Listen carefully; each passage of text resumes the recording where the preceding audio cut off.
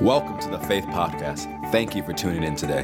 I'm Pastor Kerrick Butler II. We believe today's message will empower you to make Jesus famous in every area of your life. Here's today's message. Exodus chapter 3, starting with verse 1. We're in part 2 of our iBelieve series, where we're teaching why we believe what we believe. It's an apologetics series. To remind you of the text scripture from last week, 1 Peter 3:15 said, "But sanctify the Lord in your hearts and be ready always to give an answer to every man that asks you a reason of the hope that is with you, with meekness and fear." Of course, that means to be prepared to give a defense with gentleness and respect. If you weren't here last week, I encourage you to download the message on the podcast or get it from the website, fccga.com, and listen to it. They're both free. So Exodus chapter 3. Let's read what we just watched dramatically presented. Verse 1. Now Moses kept the flock of Jethro, his father-in-law, the priest of Midian, and he led the flock to the backside of the desert and came to the mountain of God, even to Horeb. And the angel of the Lord appeared unto him in a flame of fire out of the midst of the bush. And he looked, and behold, the bush burned with fire, and the bush was not consumed. And Moses said, I will now turn aside and see this great sight, while the bush is not burnt. And when the Lord saw that he turned aside to see, God called unto him out of the midst of the bush and said, Moses, Moses. And he said, Here am I. And he said, Draw not nigh hither. Put off your shoes from off your feet, for the place whereon you stand is holy ground. Moreover, he said, I am the God of your father, the God of Abraham, the God of Isaac, and the God of Jacob. And Moses hid his face, for he was afraid to look upon God. And the Lord said, I have surely seen the affliction of my people which are in Egypt, and have heard their cry by reason of their taskmasters. For I know their sorrows. Underline this phrase, and I am come down to deliver them. Verse 8, I am come down to deliver them out of the hand of the Egyptians, and to bring them up. Underline that phrase. See, God has a method of operation. He'll come down to bring you up. Out of the land unto a good land, and large unto a land flowing with milk and honey, unto the place of the Canaanites and the Hittites and the Amorites and the Perizzites and the Hivites and the Jebusites. Now therefore, behold, the cry of the children of Israel has come unto me, and I have seen the oppression wherewith the Egyptians oppressed them. Come now therefore, and I will send you unto Pharaoh, that you may bring forth my people, the children of Israel, out of Egypt. And Moses said unto God, Who am I that I should go unto Pharaoh, and that I should bring forth the children of Israel out of Egypt? And he said, Certainly I will be with you, and this shall be a token unto you that I have sent you. When you have brought forth the people out of Egypt, you shall serve God upon this mountain. And Moses said unto God, Behold, when I come unto the children of Israel, and shall say unto them, The God of your fathers has sent me unto you. And they shall say to me, What is his name? What shall I say unto them? And God said unto Moses, I am that I am. And he said, Thus shall you say unto the children of Israel, I am has sent me unto you. And God said moreover to Moses, Thus shall you say to the children of Israel, The Lord God of your fathers, the God of Abraham, the God of Isaac, and the God of Jacob, has sent me unto you. This is my name forever, and this is my memorial unto all generations. So let's break that down. First, remember, it will be important later, that he came down to take them up. He revealed to himself as I am. But when you see that phrase, Lord God, in the Hebrew, it is Jehovah Elohim. Jehovah Elohim. Go to chapter 6, verse 2 and 3.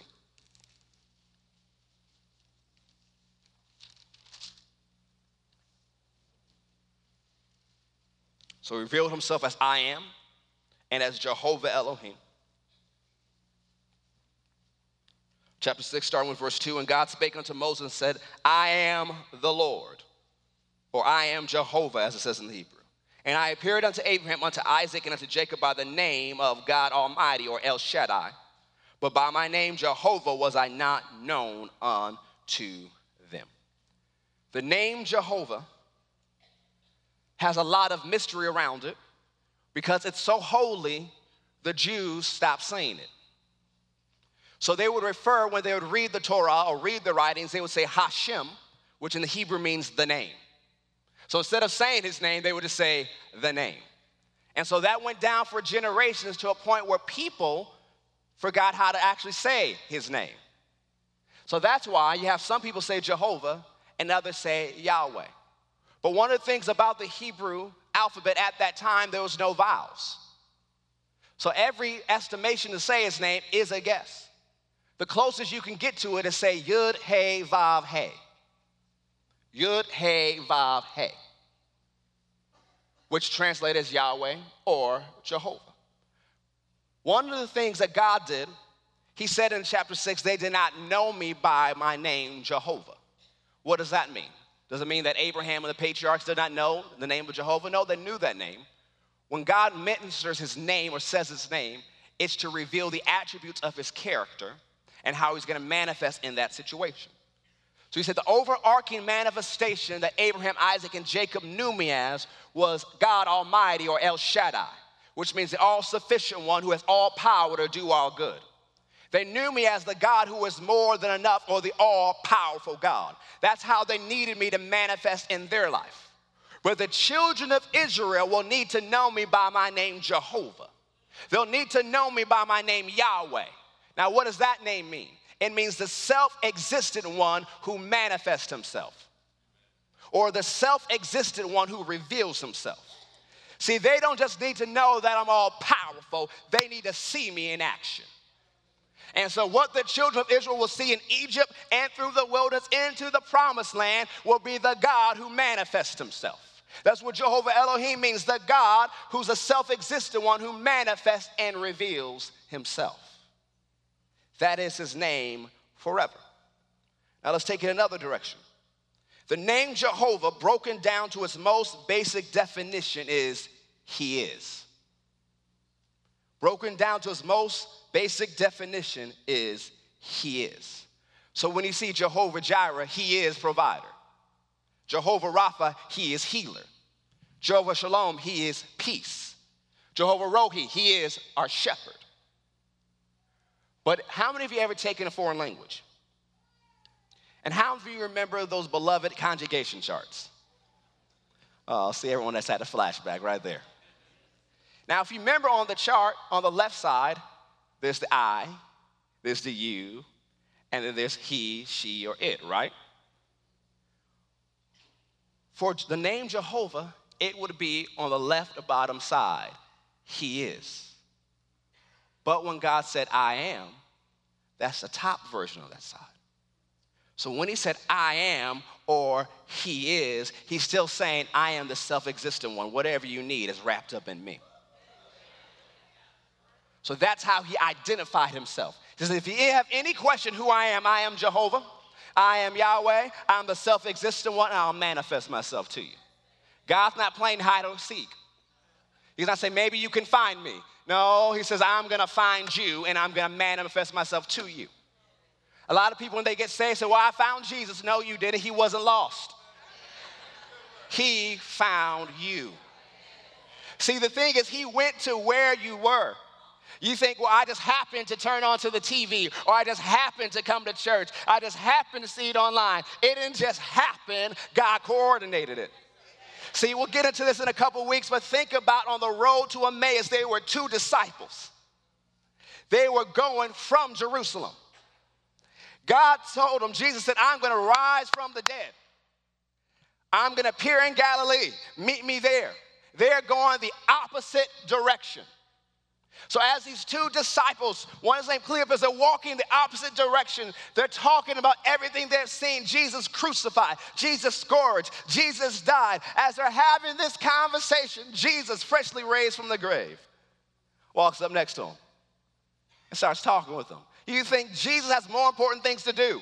He just defeated hell. He's risen from the dead. He's presented his blood on the mercy seat. What is he doing walking with two people who are going the opposite direction? So he begins to talk to them and says, hey, why are you so down? Why are you so sad? They says, are you the only one in Jerusalem who doesn't know what has happened this weekend? So they began to tell Jesus what happened to Jesus. And as they began to talk about it, he begins to say, well, don't you remember what the law and the prophets said? And he begins to teach them what the word said about himself. So as they're walking, it's a 7-mile journey. As they are walking, they get close to where they live, and Jesus acted like he was going to go beyond them, and they begged him that he would stay. So he came into their house, And their eyes were open as he blessed the meal. Some people believe because they recognized the blessing, or some people believe when he took the bread, they could see the nails and print in his hands. And then he disappeared from their sight. And they ran back and said, he is alive. He did appear to Peter. He did appear to the women. But one of the things I want you to remember from that story, they were going the wrong way. Yet Jesus in his mercy, Jesus in his compassion, Jesus in his love went to where they were to get them to come back to where they're supposed to be. We've all had that experience where we were going the wrong way. We weren't doing what we were supposed to do, yet God came to where we were and helped us turn the situation around. You may not be where you want to be today, but thank God you're not where you used to be. Because although they were in the wrong place, they now had a journey back to Jerusalem. You may be on your journey back, but you're not walking alone. For he is the self-existent one who manifests himself. So John chapter 8, he is the great I am. He is Jehovah.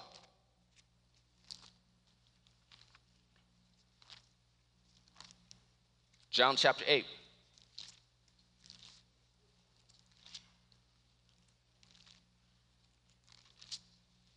You may be in here and thinking about all the bad things you've done and how far are you away from God. But God brought you into this house today. He didn't run from you. He didn't turn his back on you. His arms are open wide, just waiting for you to turn today. John 8. Look at verse 54.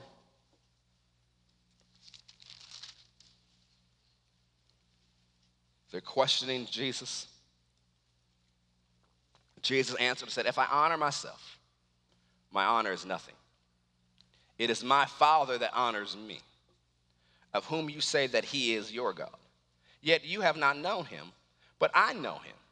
And if I should say unto you, I know him not, I shall be a liar like you are. But I know him and keep his saying. Your father Abraham rejoiced to see my day, and he saw it, and he was glad. So the Jews said unto him, you are not 50 years old. How have you seen Abraham? Abraham lived and died 1,800 years ago. You aren't even 50. How did you see Abraham? Notice what it says. Verily, verily, or I tell you the truth, I say unto you, before Abraham was, I am. Notice he just said, I always existed. I was there. He took it right to their theology. I am. What is he doing? Identifying himself with the great I am. And when he did that, what do they want to do? They try to kill him. We're going to deal with three different claims Jesus made about himself. Number one, he said, I am. The first claim of Jesus we're going to deal with today is he said, I am. So when Jesus said, I am, he was identifying himself with the great I am. We see different I ams of Jesus in Scripture, especially the book of John. John 6:35 says, I am the bread of life. John 8:12 says, I am the light of the world. John 10:7 says, I am the door of the sheep. John 10:11 says, I am the good shepherd. John 11:25 says, I am the resurrection and the life. John 15:1 says, I am the vine. But John 14:6 says, I am the way, the truth, and the life. People today say, well, Jesus would have been open-minded. He would have said all roads lead to him. No, you're pretty closed-minded if you call yourself the way, the truth, and the life. This is the claim he made about himself. Because after he said, I am the way, the truth, and life, he says, no man comes to the Father God but by me. These are claims Jesus made about himself. Go to John 18.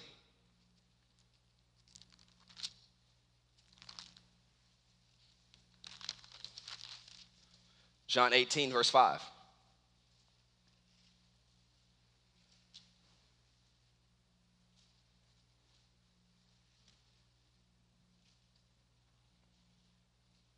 This is when they came to arrest Jesus in the Garden of Gethsemane. John 18, verse 5. They answered him, Jesus of Nazareth. Jesus said, who are you looking for? They said, Jesus of Nazareth. Jesus said unto him, I am. Notice he's italicized, which means it was added by the translators for the sake of clarity. But if it's added by the translators, it can be taken out by you. So they said, we're looking for Jesus of Nazareth. And he said, I am. And Judas also, which betrayed him, stood with them. And then as soon as he said unto them, I am, they went backward and fell to the ground. So when he identified, he just came out of prayer. I am. All the soldiers fell down, hit by the power of God. Now, I don't know about you, but if I was a soldier and I came to arrest somebody, they said 2 words, and it knocked me down, I'm done for the day. He identified himself, and the power of God went into action. Go to John 10:36. So he identified himself as I am. He identified himself with the Father God.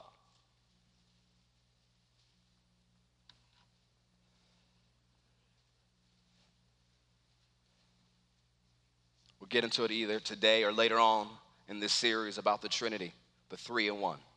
God the Father, God the Son, God the Holy Spirit. They're all equal. They're separate persons, yet they are one God. They are all God, equally God. John 10, verse 36. Jesus confronted some of his accusers again. Say ye of him whom the Father has sanctified and sent into the world, thou blaspheme, because I said I am the Son of God. One of the claims that Jesus made about himself, he says, I am the Son of God. Some people say, well, Jesus never claimed that. Yes, he did. Go to back a few chapters, John chapter 9. The reason we're going through these things is to give you an answer or defense for why you believe what you believe. We're not giving you this information so you can get into a fight or start a debate online. We're giving you this information so if anyone asks you why you believe what you believe, you have an answer. And then you set up the opportunity for the Holy Ghost to be the Holy Ghost and deal with their hearts. One of the things we'll get to in this series is talk about how to give this information, then give your testimony and bring someone to Jesus. That's probably the capstone for the series. But John chapter 9, verse 35. So this is a man that Jesus healed. He was born blind, but his eyes were opened. The Jewish leaders kicked him out of the synagogue. Jesus heard that they had cast him out, and when he had found him, notice Jesus went looking for him. He said unto him, do you believe on the Son of God? And he answered and said, who is he, Lord, that I might believe on him? And Jesus said unto him, you have both seen him, and it is he that talks with you. In other words, that's me. And he said, Lord, I believe, and he worshiped him. So Jesus claimed he is I am, identified himself as the great I am in the book of Exodus, but he also claimed I am the Son of God. Go to Daniel chapter 7.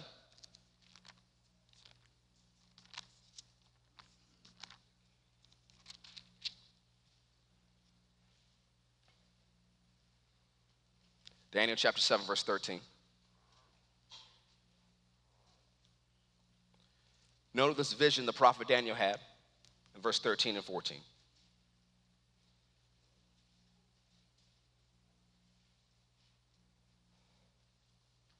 Daniel chapter 7, verse 13 and 14. If you would like my notes for the series, it's for free on the Bible app. You just have to download and hit save. Daniel chapter 7, verse 13 says, I saw in the night visions, and behold, one like the Son of Man came with the clouds of heaven, and came to the Ancient of Days, and they brought him near before him. And there was given him dominion and glory and a kingdom that all people, nations, and languages should serve him.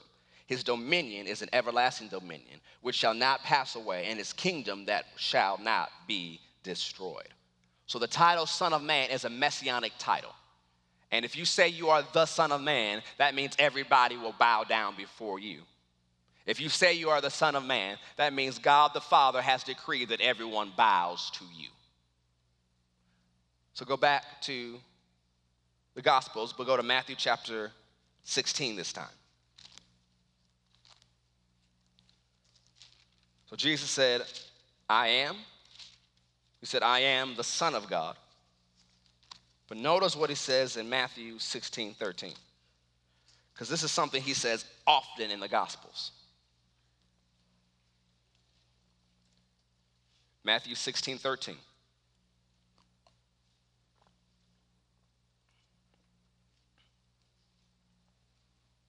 When Jesus came to the coast of Caesarea Philippi, he asked his disciples, "Whom do men say that I, the Son of Man, am?" Here in this scripture and in multiple scriptures, Jesus says, "I'm the Son of Man," or the Son of Man. And he talks about himself in third person as the Son of Man. So Jesus is identifying with the prophecy of Daniel, which was written 600 years, 700 years before. And it says, you know that person that Daniel saw in a vision, that everybody bowed before? That's me. The third claim of Jesus is, I am the Son of Man. So he said, I am the Son of God, I am the Son of Man, and I am. Notice how this conversation goes. They said, some say you are John the Baptist, some say Elijah, others says Jeremiah, or one of the prophets. So the current thinking about Jesus of that day is that he's some dead prophet that was risen from the grave. He said unto them, "For whom say ye that I am?" And Simon Peter answered and said, "You are the Christ, the Son of the living God."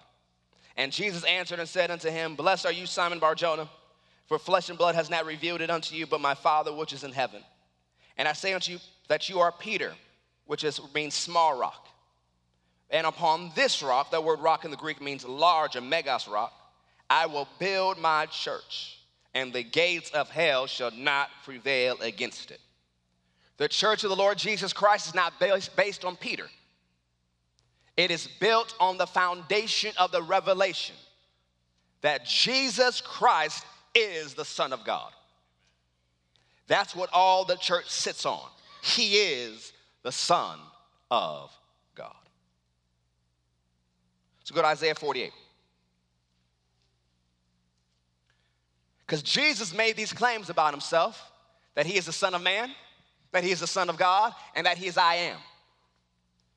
So either Jesus is a liar, he's a lunatic, or he's Lord.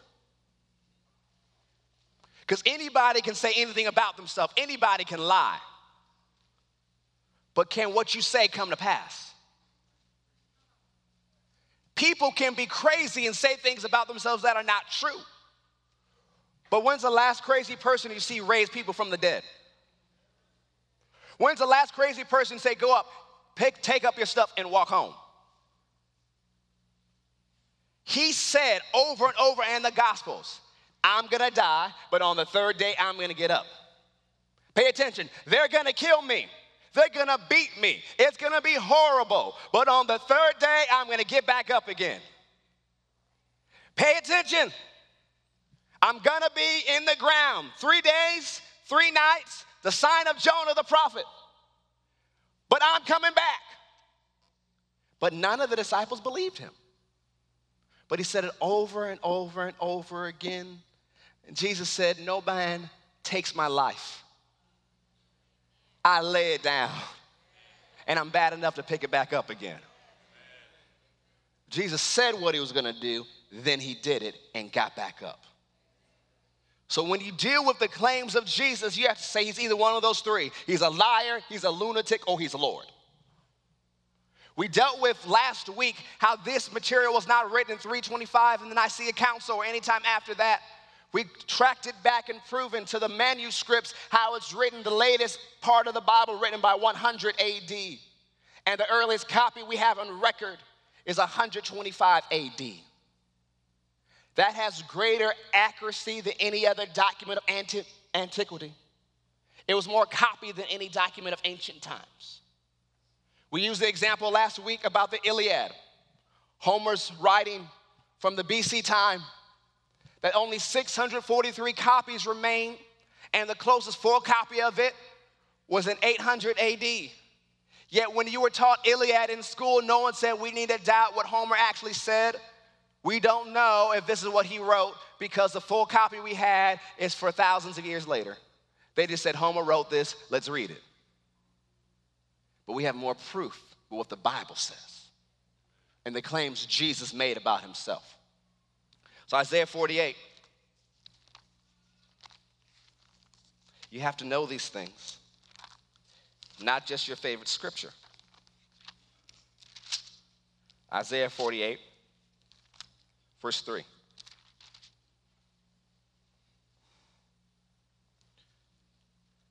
I have declared the former things from the beginning, and they went forth out of my mouth, and I showed them and did them suddenly, and they came to pass. Look at verse 5. I have even from the beginning declared it unto you. Before it came to pass, I showed it to you, lest you should say, my idol has done this, or my graven image or my molten image has commanded them. So notice one of the things God does to prove that he is the real God. He says, I'm going to tell you the end from the beginning. I'm going to tell you what happens. I'm going to tell you things to come. Or in other words, he is going to prophesy the future. And one of the signs that he is God is that it comes to pass. So we talked about 8 different evidences for the integrity of the word of God last week, but I'm going to add one more for this week, prophecy. The 9th evidence for the integrity of the word of God is prophecy and its fulfillment. I'm not sure if I have time in this series, but if you study the book of Daniel, which we said is written about somewhere around BC 700, if not a little bit before, it talked about the rise of Alexander the Great, hundreds of years before he was born. To the point, if you study one historian, Josephus, which many secular historians believe what he says, but they get nervous when they come to this passage of his writings, because they said that when Alexander the Great came to Jerusalem, that he was going to lay siege to it, but the priests came out in their royal garb, and Alexander the Great came and met them personally, because he told them, I had a dream on the battlefield that somebody was going to come out to me in this garment. So he came in and worshiped with them. And they showed him the book of Daniel. And he believed that he was the conqueror prophesied about. And he sacrificed to God. That's what the secular historian said. Prophecy is fulfilled over and over and over again in Scripture. And there are several prophecies about Jesus being the Messiah. I'm going to read you this quote from Evidence That Demands a Verdict by Josh McDowell.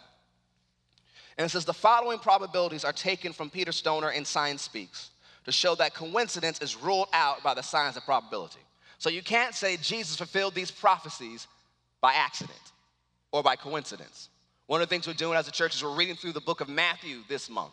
Pay attention to every time it says in Matthew that it is written or this was done in order to fulfill the scripture. Stoner says by using modern science of probability in the reference to just 8 of the prophecies, we find that chance that any man might have lived down to the present time and fulfilled 8 prophecies is 1 in 10 to the 17th power. That would be 1 in 1 quintillion. That's 18 zeros. In order to help us comprehend the staggering probability, Stoner illustrates it by supposing that we take 10 to the 17th power silver dollars and lay them on the face of Texas. They will cover all of the state 2 feet deep. Now mark one of these silver dollars and stir the whole mass thoroughly all over the state. Blindfold a man and tell him that he can travel as far as he wishes, but he must pick up 1 silver dollar and say that this is the right one. What chance would he have of getting the right one? Just the same chance that the prophets would have had of writing these 8 prophecies and having them all come true in any one man, from their day to present time, providing they wrote them in their own wisdom. If you use 48 messianic prophecies, the chance of it being fulfilled in one person is 1 in 10 to the 157th power. In other words, man can't do it. Man's not that smart. But as we covered last week, this wasn't written under the will of man, but the inspiration of God as men of God were moved by the Holy Ghost. So people make an accusation after that. Fulfilled prophecy about Jesus was deliberate. So Jesus deliberately did these things so that he could appear to be the Messiah. Here's a nice, calm rebuttal. There are certain prophecies that are beyond human control. Like number 1, the circumstance of his birth.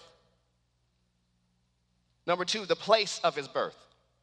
Number 3, his betrayal. Number 4, people's reactions to him. Number 5, his piercing. Number 6, his manner of death. And number 7, his burial. He couldn't make all those things happen, but God before time told him what's going to happen. So stay in Isaiah. We'll go to chapter 7, verse 14. Jesus fulfilled all these prophecies. Not by accident, not by coincidence, but because he is who he said he is. Isaiah 7:14, let's look at one of these messianic prophecies. It's one people like to call into question, but it's important.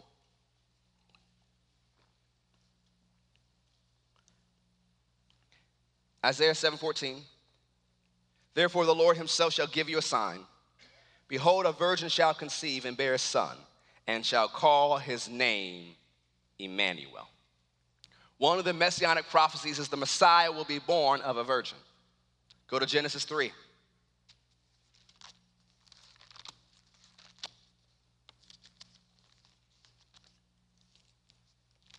Genesis 3. Notice what God says in the very beginning when he's handing out judgment to the serpent. Genesis 3, verse 15.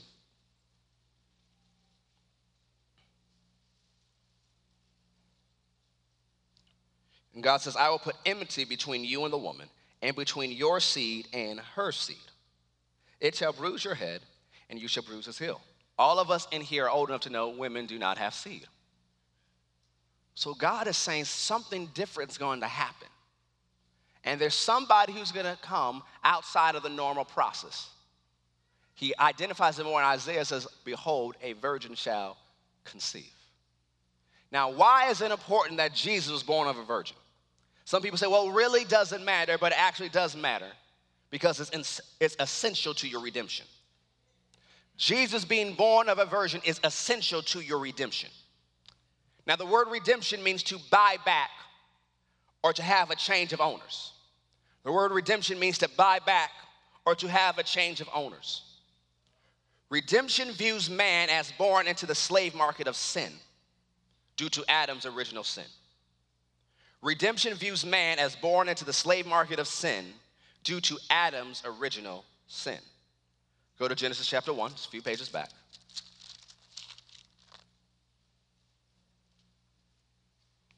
Verse 26. Genesis 1:26. And God said, let us make man in our image, after our likeness, and let them have dominion over the fish of the sea, over the fowl of the air, and over the cattle, and over all the earth, and over every creeping thing that creeps upon the earth. So God created man in his own image. In the image of God created he him. Male and female created he them, and God blessed them. And God said unto them, be fruitful and multiply and replenish or fill the earth and subdue it and have dominion over the fish of the sea, over the fowl of the air, over every living thing that moves upon the earth. Look at chapter 2, verse 7. And the Lord God formed man of the dust of the ground and breathed into his nostrils the breath of life, and he became a living soul. So God created you in his image. Your spirit is exactly like God. He made your bodies in his likeness. He created you in his image. Your spirit is just like God. He made your bodies in his likeness. Now, John 1 tells us this is all made through Jesus, because all things were made by or through him. Now, go to Genesis 5. Why does this all matter? How does this connect to him being born of a virgin? How does it connect to the messianic prophecy? Genesis 5, verse 1. This is the book of the generations of Adam. In the day that God created man, in the likeness of God made he him. Male and female created he them, and blessed them, and called their name Adam, in the day when they were created. And Adam lived 130 years and begat a son in his own likeness, after his image, and called his name Seth. Why is that an issue? After Adam sinned, his likeness has changed. His image has changed. Although he still looks like the same man in the garden, now Satan is his master. when he sinned, he bowed down to the devil and took on the devil's nature. So although Adam was made after the image and likeness of God, Seth is after the image and likeness of Adam and now having the sin nature. While the likeness is similar, the image has changed. When Adam and Eve sinned, they walked into the slave market and shut the door and accepted Satan as their master. When Adam and Eve sinned, they walked into the slave market, shut the door, and took Satan as their master. Let me use this as an example. If you come help me, Brother Horace, if you come help me, Minister Eisen, if you come help me, Brother Mike, if you come help me. And you come up here. Brother Dathan, you too. You guys line up shoulder to shoulder for me. Scoot down a little bit more.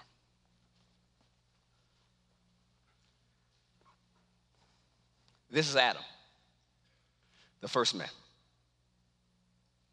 into the slave market after his sin.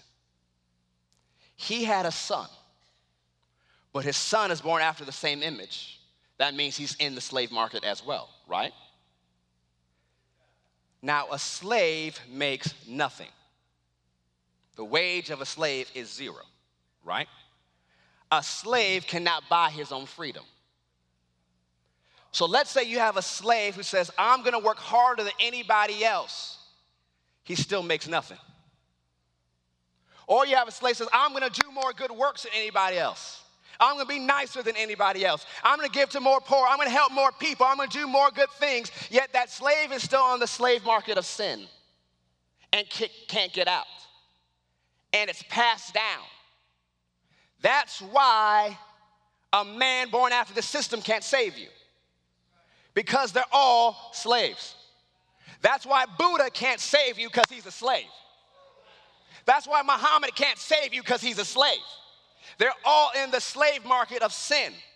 But what if you could get a man in there who wasn't in the slave market? What if you could get a man who didn't inherit the slave nature of sin? What if you could interrupt that process and just somehow maybe get somebody conceived without that heritage passed down? That means it would have to be someone born of a virgin, since the sin nature passes down through the Father. So God interrupts the process of the sin nature, causes a man to be born of a virgin, who now can 100% represent you. He's now the hypostatic union, 100% God, 100% man. So now he can live the perfect life, and now he can die the death that you were deserved to die, that you should have died. Now this man can take your place and pay your price legally. And what happens when he does that? When Jesus paid the price, the doors of the slave market were flung open. He won't force you out, but now you can walk out. Thank you, gentlemen.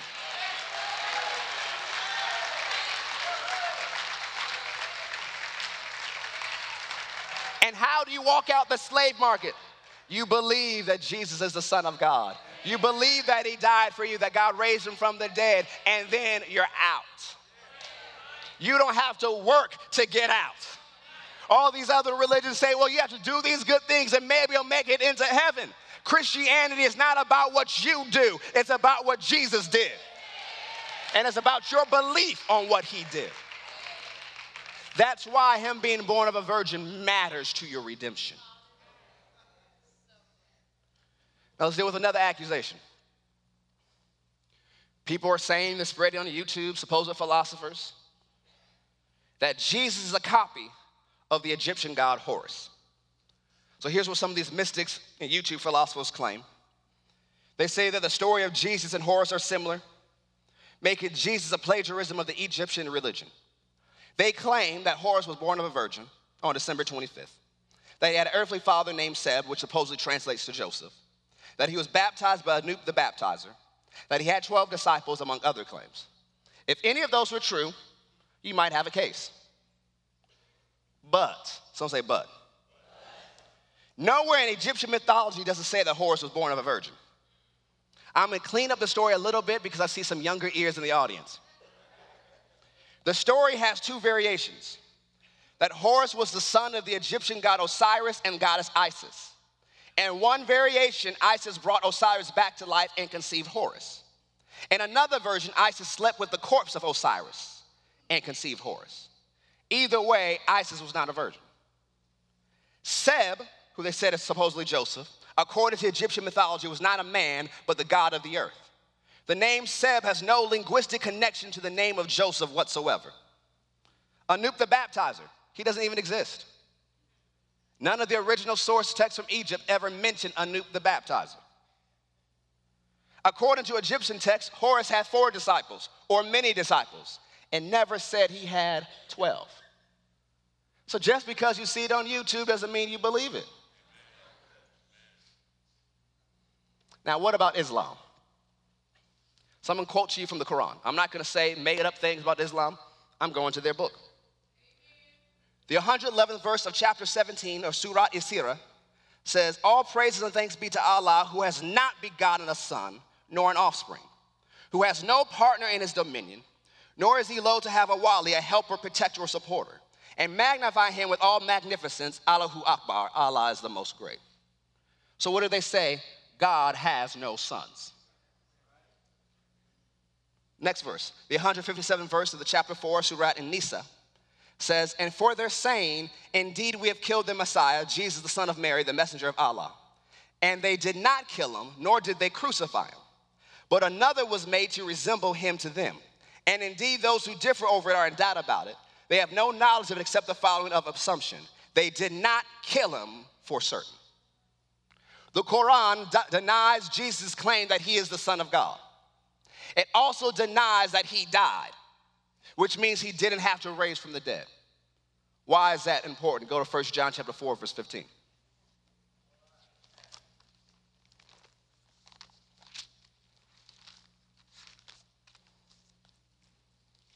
One of the things we're going to do this summer, we're going to do a course called Fisher of Men.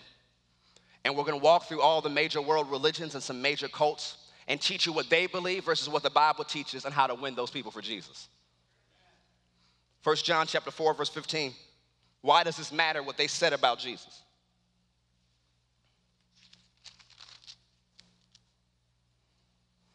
It says, whosoever shall confess that Jesus is the Son of God, God dwells in him and he in God. Go to Romans 10:8. Remember, we said the revelation that Jesus is the Son of God is what the church is built on. And John says part of the process of you be born again is you acknowledging or you confessing that Jesus is the Son of God. Romans 10, verse 8. But what says it? The word is nigh thee, even in your mouth and in your heart. That is the word of faith which we preach. That if you shall confess with your mouth the Lord Jesus and shall believe in your heart that God raised him from the dead, you shall be saved. If Jesus did not die, you are still dead in your sins. What the Quran says about Jesus strikes at the very heart of your belief and your assurance of your salvation.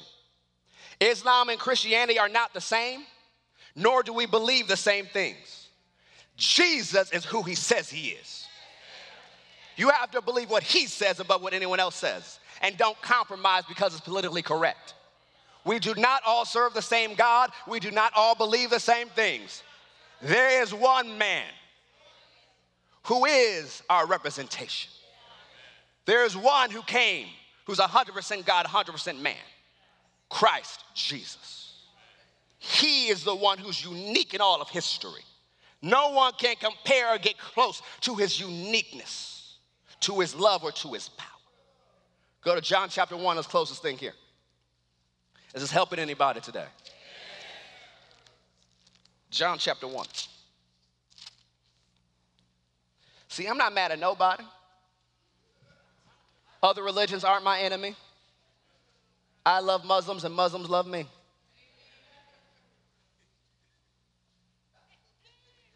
I'm not mad at nobody. I love them enough to tell them the truth. And you watch, we're going to have a lot of former Muslims join this church. Why? Because when I meet different ones, I say, oh, you're just temporary.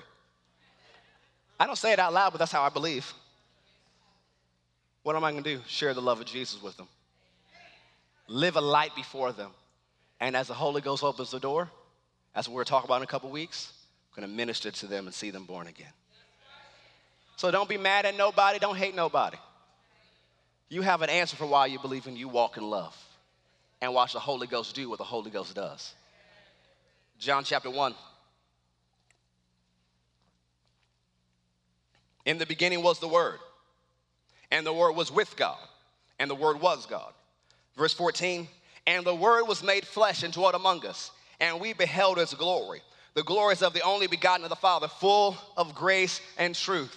Jesus is the Word made flesh. This whole book is about him. It's about his story, about his redemption, about getting us out of the slave market. So in summary, in Genesis, Jesus Christ is the seed of the woman. In Exodus, he is the Passover lamb.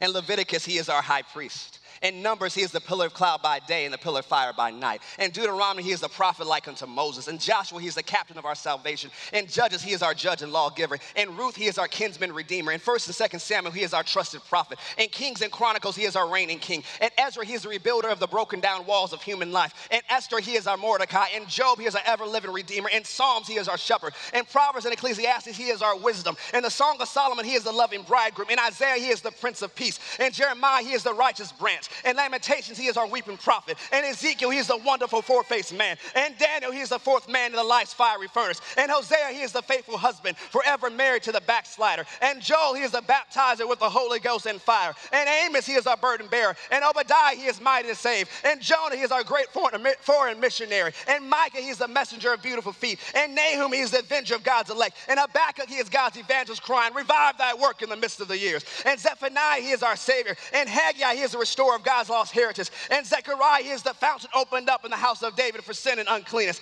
In Malachi, he is the son of righteousness rising with healing in his wings. I want to know, do you know him?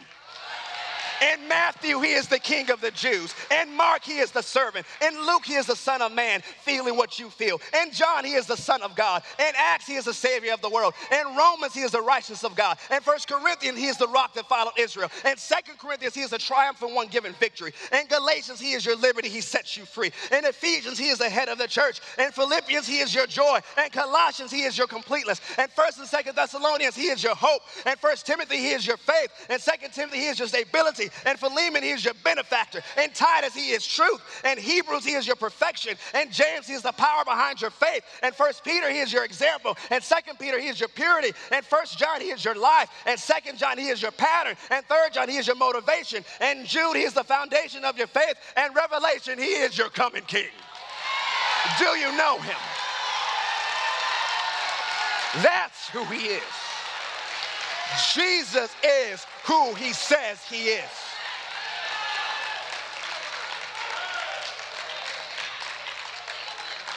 It's your job to believe and receive. So stand to your feet.